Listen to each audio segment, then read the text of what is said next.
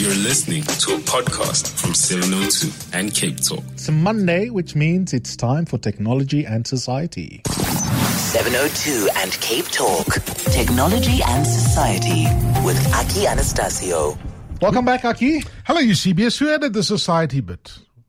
I can't remember when that, but it is Technology and Society. How are you? Oh, you've been sleeping. We changed it about 3 weeks ago. No, I know, but I'm just saying, whose idea was it? It was mine idea. Oh, was it your idea? There you go. Thank you. Nice to see you. Nice to see you too. I'm extremely well. That's good. Is the coffee helping with the jet lag? No, actually. You travel a lot internationally. Is caffeine the best way to respond to jet lag? No, the best way to respond, and I read about this and I tried it and it actually worked very well.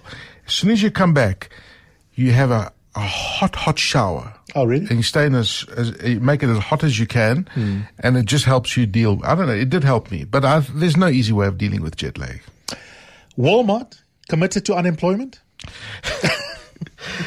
It's extraordinary what they're doing, but this is taking away all those menial tasks. But you're going to have to ask yourself what's going to happen to all those people. So the cleaning staff that we have in shopping aisles that sweep the floors and clean the floors. Now, there are automated vacuum machines that have been around for a while. There's a company called Roomba that makes them.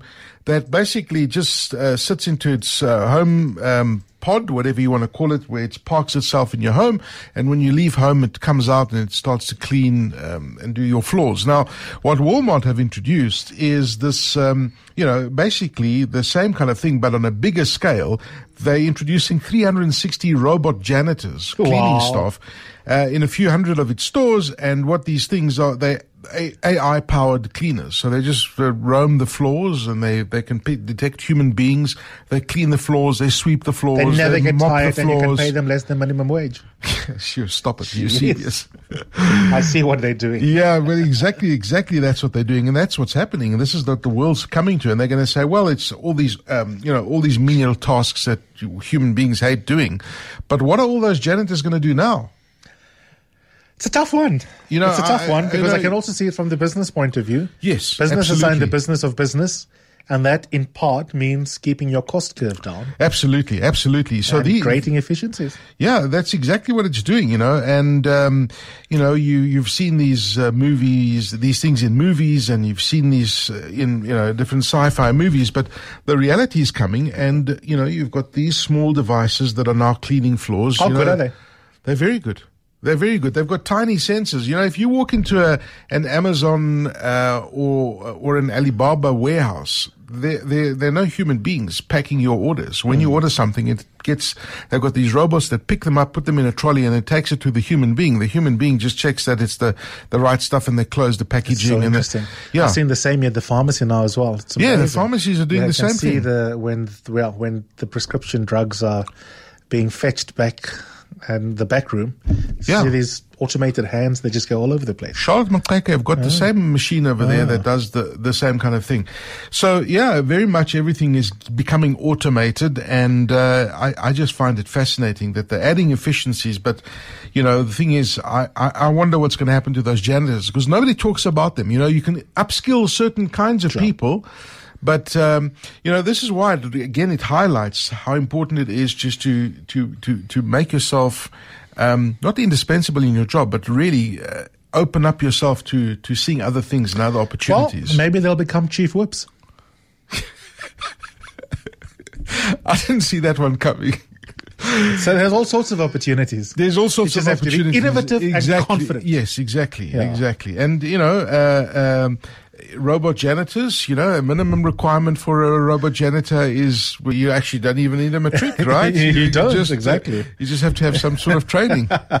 And then you've shown me something cool on your phone. You really should tweet it. I don't know whether you're I'm going to tweet it. So what I was showing you, CBS, tag me in it so I can retweet it. I will. When I was in Silicon Valley last week, I was there with Ericsson, and they were showing us what's happened with 5G. And one of the big things that's going to be driving the 5G is the Internet of Things, for example, connected devices. I mean, 5G is 100 times faster than what you currently have on your phone at the moment. The latency is lower.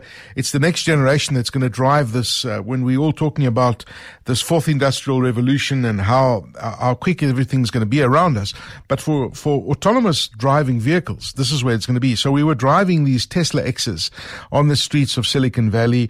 And we went to see a few companies. We went to Google and we went to a couple of companies around in the area, in the valley. And it's just, that place is amazing for me. But, the Teslas have got an autopilot system. It's version 2 at the moment. And basically what you do is you flick a switch and this thing just drives itself. If you're on a highway, if you're in a suburban area. But what it doesn't do is it still can't detect if there's a stop street, or if there's a traffic light, or if there's a pedestrian coming across. But what's interesting is that Elon Musk basically yesterday, in fact, he hinted that they are going to be flicking the switch to enable those features, because their features are already there. They've just got them as a safety precaution. Okay. But, I was driving this car and I was sitting talking to a colleague. Weren't. No, I wasn't driving. No, I wasn't driving. But I was talking to a colleague from Ericsson who was sitting next to me on the seat, in the passenger seat. And we were just having this discussion. This car was just doing its own thing, which is quite extraordinary and quite freaky at the same time. It was navigating itself. But you see those Teslas all over the place. They're just extraordinary vehicles. And you only realize it when you're there, how well this guy and what kind of vision Elon Musk has. That's so amazing. That was interesting. And the other interesting thing that happened this week is that, NASA's thing that went to Mars and sending pictures and everything. And what this InSight lander did is it's sending now audio. So if you've ever wondered what Mars sounds like, if you're on the surface of Mars, the NASA exploration unit sent this piece of audio back to Earth, and this is what. Hello, Earthlings. No, I was waiting to hear like, who is this? What is this vehicle? No, this is it's a bit cheesy, isn't it? But the reality is that Mars is uninhabited for us. We don't know what's on there, but. This is the audio. This is what Mars sounds like.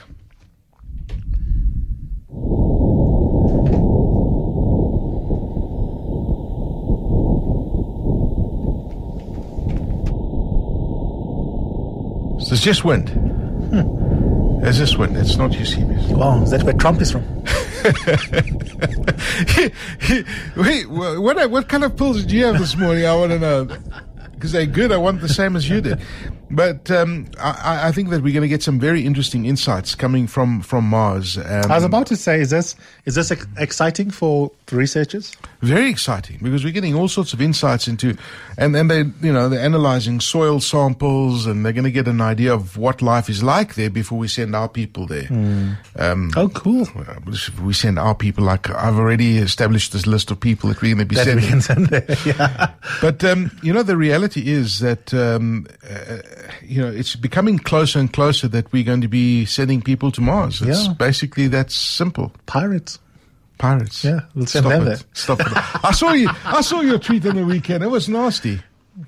What is it again? Just repeat it again. Which one? The Pirates Pocket. Yes, the Pirates Pocket. I did feel bad about that one. You should feel bad. Well, you know why I felt bad about that one? Why? Because the Blitzbokke didn't deserve to be compared to Pirates. Ouch. Let's leave it at that, Eusebius. It was nice to see you. Lovely seeing you too, my friend. Next Have Monday. a beautiful week. We'll next do it again Monday is a public holiday, right? I don't know. Some of us keep on working. No, we all working. Like Energizer bunnies. Yeah.